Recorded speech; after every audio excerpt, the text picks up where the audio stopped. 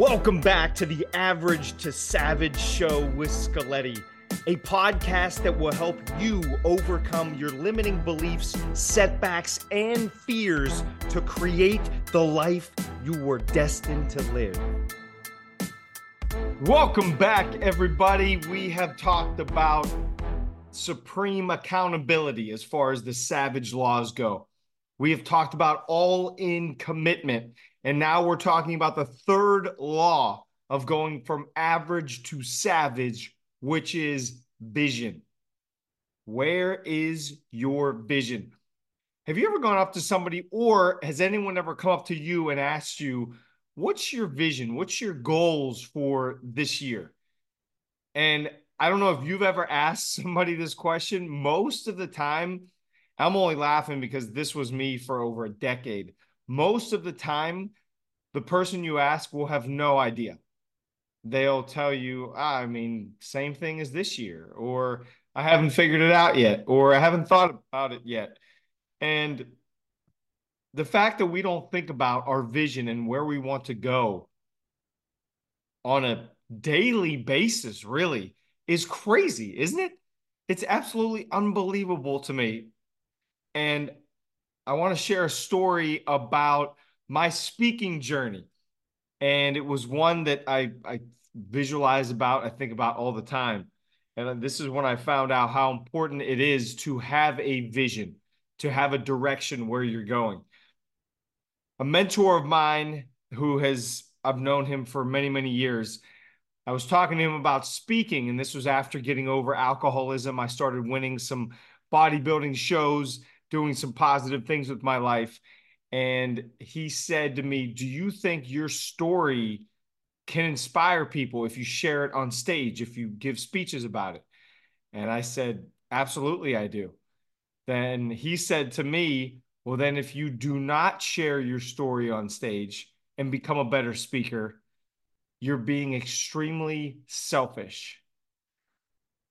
Ow, that hurt. He knew how to get me going. And I thought, I have to figure this speaking thing out. I have to get better. I have to get more polished. I have to get more comfortable in front of any audience, because that's the only way I'm going to be able to impact them. I joined Toastmasters International, which is an organization that I love. They hold meetings all over the world. Some are in person, some are virtual, some are a hybrid of both. And they help you become a better communicator, leader, and especially public speaker. I joined Toastmasters over 10 years ago. I tried to get better. I tried to learn. I went in and out of Toastmasters. And then it wasn't until 2014 that I went in pretty intensely in Toastmasters. I went to the 2015 Toastmasters International Convention, which is a place where they have some of the best speakers on the planet that come in. And they also have the International Speech Contest, where I think it's over 50 or 100,000 speakers get narrowed down to 50. And then they all speak at this international convention. They eventually narrow it down to one winner over the course of the weekend. I watched these speakers on this stage, on this huge stage in front of thousands of people at this international convention in Las Vegas. And I thought, I want to be one of them. That's my vision. I want to get up there. How do I get up there? And the way to get up there is you have to compete at different levels and win those levels. It's the club, area, division, district, then international. There's 5 levels that you have to get through. You have to get through 4 levels to get to the international speech contest competition, the main one. That became a dream after seeing it in Las Vegas. Thought, all right, I'm signing up. Speech contest. That's my vision. I want to become a speaker on this massive stage. I want to win speech competitions. I want to inspire audiences, and I'm going to do it through this Toastmasters journey. 2017 comes around. I sign up for the club speech contest. I get second place, which means I'm not moving on. It also means There was only two speakers at the club level, so I got last place as well as second place. 2018, I get second place again to the same guy. 2019, second place again. I'm out at the first round, the first level, the club level. I decide, okay, I need to get better at speaking. I got coaches, I got more mentors, I got people to help me out. 2020, COVID hit. 2021, 2022, I'm getting better. I'm getting better. I'm working on it. I'm improving my speaking. 2023, I sign up again for the speech contest. This time, ultra prepared. I worked on the speech hours and days prior to this club contest, which I had never got anything better than second place in. First three times I did it. Fourth time must have been a charm because I gave this speech. It went really well. I felt comfortable. I felt like I inspired the audience. I gave them good takeaways, and I won the club level. First time ever. Then I won the area level. Then the division level. And then I also won the district level, which I believe had 10 speakers total, and they pulled from all these different areas.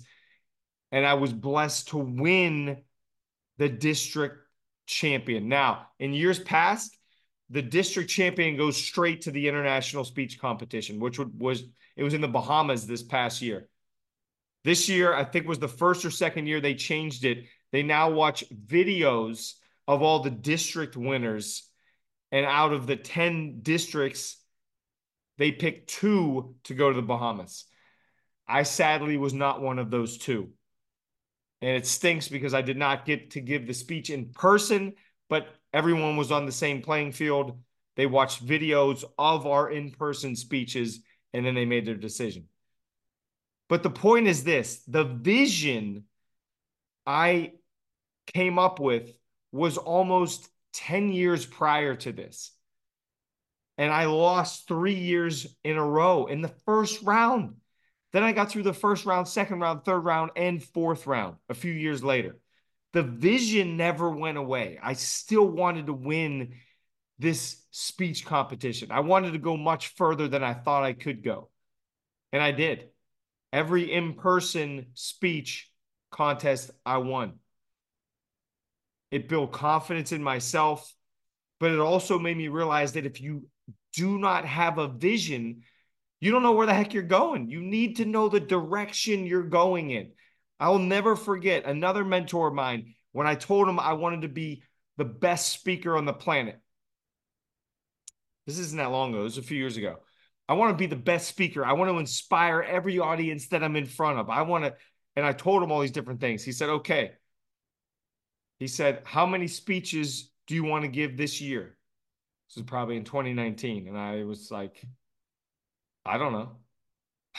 And he said to me, you don't know how many speeches you want to give? You just told me you're going to be the best speaker on the planet, and there's not even a vision for how many speeches and to what groups and what topics you want to talk about?